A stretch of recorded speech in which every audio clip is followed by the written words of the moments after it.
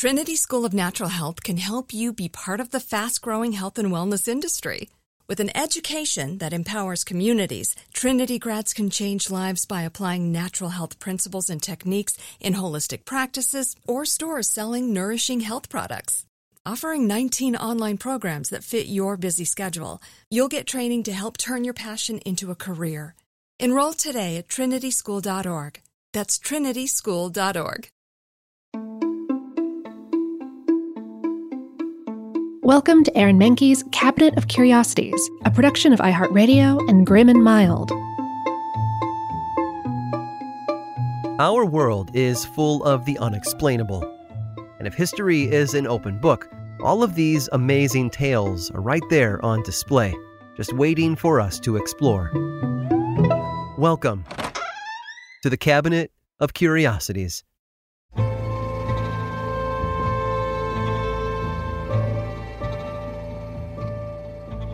History is full of daring escapes and near misses. One of the most famous involved the 1944 mass escape of Allied soldiers from a German POW camp. The story eventually became the subject of a book by one of the Royal Australian Air Force pilots imprisoned there. It was then adapted into a film in 1963 starring Steve McQueen and Richard Attenborough. The Great Escape is remembered today as a cinema classic. A similar event occurred 80 years prior during the Civil War. Hundreds of Union officers were being held at Libby Prison in Virginia, a Confederate prison where captives faced dismal living conditions. There wasn't enough food, disease ran rampant, and many men were crammed into cells shoulder to shoulder. The prisoners dug a tunnel for months, carving through the bricks behind the kitchen stove. On February 9th, they got their chance. 109 Union prisoners of war crawled dozens of feet through the darkness, rats scurrying around them, until they were able to breathe the fresh air of freedom. Though almost 50 were caught in the following days, about 60 made it back to Union lines, many by Valentine's Day. But there is another historical great escape, one that has eluded the publishing world and Hollywood. It's a tale of deception, cunning, and bravery, and it occurred while the enemy watched the whole thing happen in front of him. In 1264, Lord Edward I of England faced off against Simon de Montfort. De Montfort had been an advisor to Edward's father, King Henry III, but the two grew apart over Montfort's displeasure over Henry's ruling style. You see, Henry was a dictator who often went against the wishes of his barons, while Montfort preferred a more limited form of government, one where a monarch was kept in check by elected officials and barons. Simon de Montfort united the other barons and their armies against Henry's and Edward's forces. The two sides confronted each other in the town of Lewes in Sussex. Henry's army was almost double the size of Montfort's. A truce was attempted, but the king was confident that he could overpower his former advisor with ease. With the formalities out of the way, Montfort ordered his forces to split into teams of 4 in order to attack from different sides. They struck at dawn. Edward managed to push one section of the baronial army into a neighboring town, but his efforts left his father's men wide open to an attack from the enemy. Simon de Montfort gained the upper hand and was able to overwhelm the king's forces. His army killed many royalist soldiers, while the others fled. Some were taken as prisoners. With the royalists defeated, Simon had a few friars deliver a message to the king. The time had come for peace. He would release all of the prisoners if Henry and Edward surrendered to themselves. He didn't want to fight anyone. He only wanted what was best for England. And Prince Edward agreed. He gave up himself as requested. And though he was technically Simon's prisoner, he was afforded certain luxuries. For example, the prince often went out to ride horses with the few guards nearby to make sure that he didn't escape. Well, one day, Simon was gifted a horse from a nobleman who had come to visit. It was strong and fast, the kind of horse that might serve well in battle. And Simon instructed one of his servants to take it along whenever Edward went on his rides, so as to catch him if he tried to flee. Edward caught a glimpse of the powerful creature and he got an idea. He challenged the guards to a race. Each guard, one by one, took off after the prince on horseback before returning with him back to the starting point. After all the guards had raced him, Simon de Montfort's new horse was brought out last. Edward took the reins and mounted it himself, waving goodbye as he bolted away. The guards took off after him. Unfortunately, Edward had already pulled one over on them. In racing their horses earlier, he had exhausted them. The animals were too tired to give chase, and so the prince got away. A few months later, Edward met up with Simon de Montfort again. Things didn't go so well for Simon this time. His army was defeated in battle, and he was killed by a lance through the neck. Several years later, Edward ascended to the throne, all because his captor had loosened the reins and allowed him to make hay.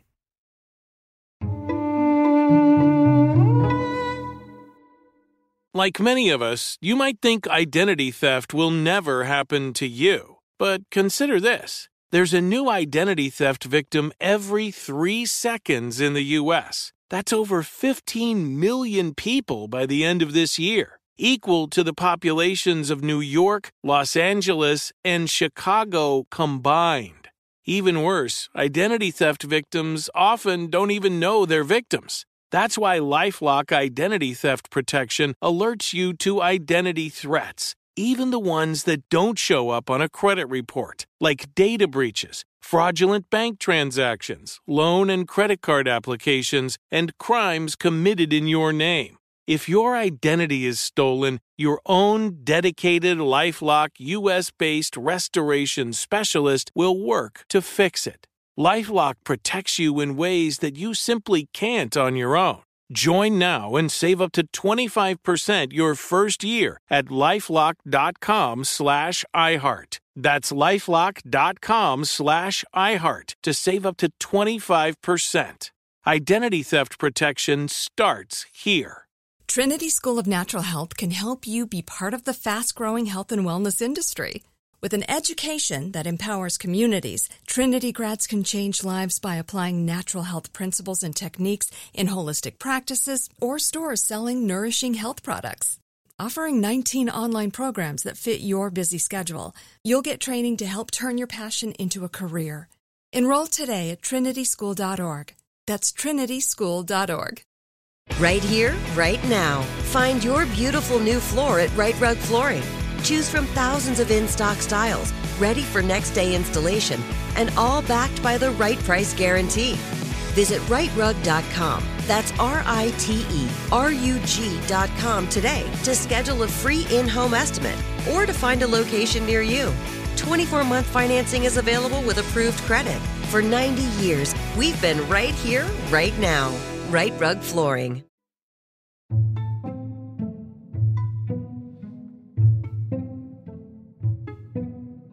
When Tom Moore Jr. died at the age of 98, the people of McLean County, Texas remembered him for the colorful life he'd led.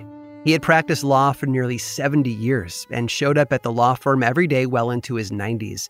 Those who met him said that he was compassionate, highly intelligent, and had a keen sense of humor. Because of his advanced age, judges allowed him, and only him, to appear in court without a tie. He'd earned the right, the judges said, although Moore still wore a tie if a jury was present. He had strong work ethics, too. He'd worked his way up in life, starting at his father's lumber yard, where he continued to work while putting himself through college at Baylor University. He served in the Army from 1943 to 46, and then from 1952 to 58, he worked as the county's district attorney during the early days of television. In fact, he made the news when he served as the prosecutor for the first televised criminal trial case in the U.S. in 1955. The case was a national sensation. The local news reported that more women tuned into the trial during the afternoon than their favorite soap operas. Moore won the case, by the way. The accused murderer, Harry Washburn, was found guilty. In 1967, Moore was elected to the Texas House of Representatives, where he served until 1973. He became part of a group labeled the Dirty 30, when he and others set aside party loyalty to oust their speaker, Gus Mutcher, who was involved in a stock fraud scandal. Moore said that he and the others considered themselves reformers, ridding their party of corruption. Moore returned to practicing law after that and mentored other attorneys. They recall his strong ethics and advice. If it smells, he told them, don't do it. But when most people retired, Moore kept going. In his later years, he took part in Meals on Wheels for aging citizens, although by this time, he was older than most of the recipients. And when some of his legal clients couldn't pay, Moore just worked for free. He remained social, too, playing cards with his friends for over 40 years, rarely missing a night. but none of those accomplishments are what people remember about Tom Moore. From the serious to the mundane, writing and voting on legislation was part of Moore's and his fellow representatives' duties in the late 60s and early 70s. And it wasn't uncommon to pass resolutions to honor citizens for their hard work or their social contributions. Such was the case when Moore presented a resolution to the House of Representatives in 1971.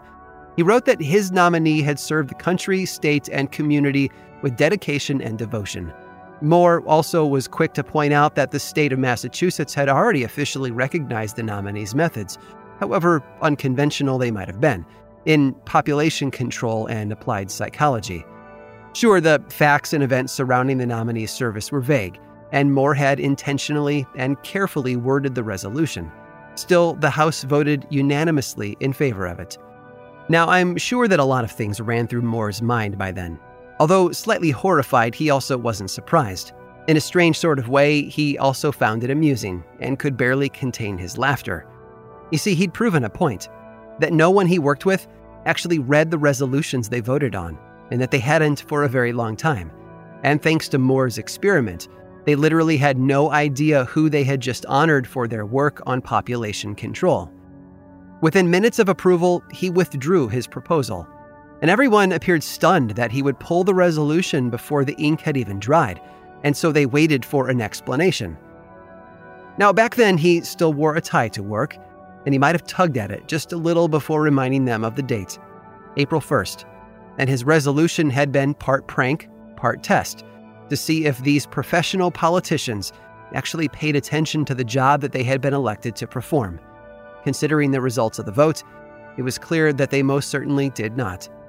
Because Moore's carefully reworded proposal was designed to honor a man named Albert DeSalvo, otherwise known as the famous serial killer from Massachusetts, the Boston Strangler.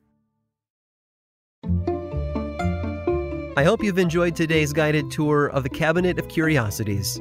Subscribe for free on Apple Podcasts or learn more about the show by visiting curiositiespodcast.com. This show was created by me, Aaron Mahnke, in partnership with How Stuff Works. I make another award-winning show called Lore, which is a podcast, book series, and television show, and you can learn all about it over at theworldoflore.com. And until next time, stay curious.